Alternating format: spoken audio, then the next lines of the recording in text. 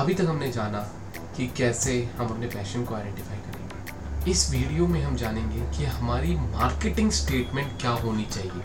देखिए, आप किसी भी बिजनेस में हैं, कोई भी आपका पैशन है, आप सिंगिंग करना चाहते हैं, डांसिंग करना चाहते हैं, ड्राइंग करना चाहते हैं, बिजनेस करना चाहते हैं, आप स्पीकर बनना चाहते हैं, कोच बनना चाहते हैं, कुछ भी हो, सबसे इम्पॉर्टेंट है आपको अपनी मार्केटिंग स्टेटमेंट के बारे में जानना।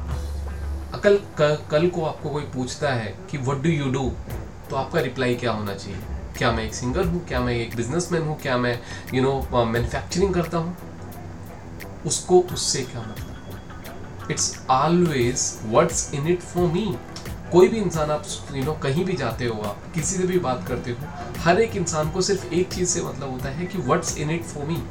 तो जब कल को कोई आपको पूछे कि आप क्या करते हैं, अगर आप सिंपल सा टिपिकल सा आंसर करेंगे, वो ऑलरेडी काफ़ी बार इंसान वो सुन चुका है या सुन चुकी है, वो उस चीज़ को इग्नोर कर देंगे। वहीं आपको अपना यूएसपी क्रिएट करना है by identifying your marketing statement.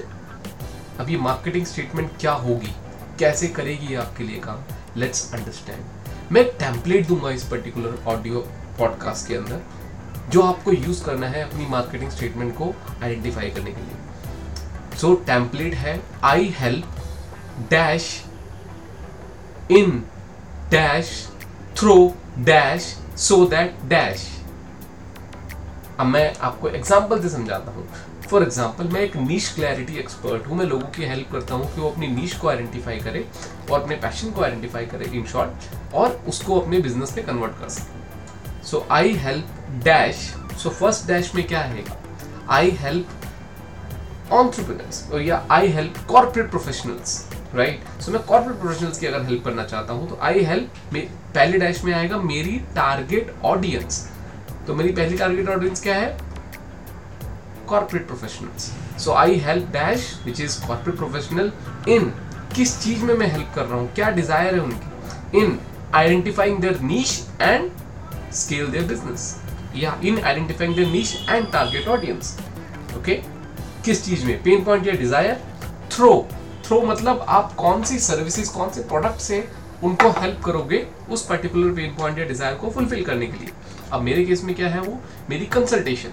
So through niche clarity consultation, so that अब वो आउटकम क्या अचीव करेंगे उससे, what outcome they will achieve। So मेरे केस में क्या है कि अगर मैं कॉर्पोरेट प्रोफेशनल्स को हेल्प कर रहा हूँ तो वो नीश को आइडेंटिफाई कर पाएंगे, टारगेट ऑडियंस को आइडेंटिफाई कर पाएंगे, ताकि वो अपने बिजनेस को क्रिएट कर सके और स्केल कर सके, so that they can start and scale their business.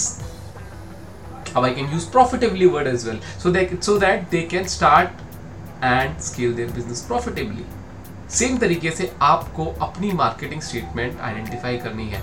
I help dash in dash throw dash so that dash।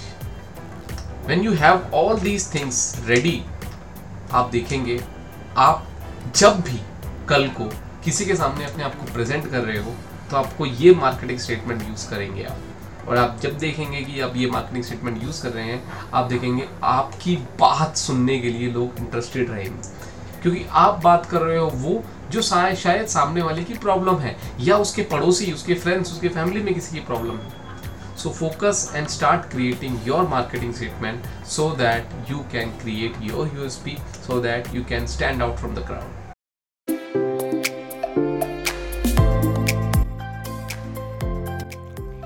Hi, मेरा नाम है ओमी गुप्ता।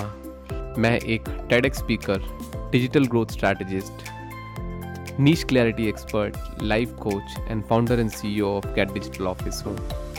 और मैं इस पॉडकास्ट सीरीज़ के थ्रू आपको बताने वाला हूँ कि कैसे आप अपना पैशन आइडेंटिफाई कर सकते हैं और उस पैशन को आप अपने बिजनेस में कैसे कन्वर्ट कर सकते हैं, कैसे आप अपने आप की ब्रांडिंग कर सकते हैं और मार्केटिंग करके अपने बिजनेस को नेक्स्ट लेवल पे लेके जा सकते हैं। कुछ बातों का मतलब, कुछ मतलब की बातें।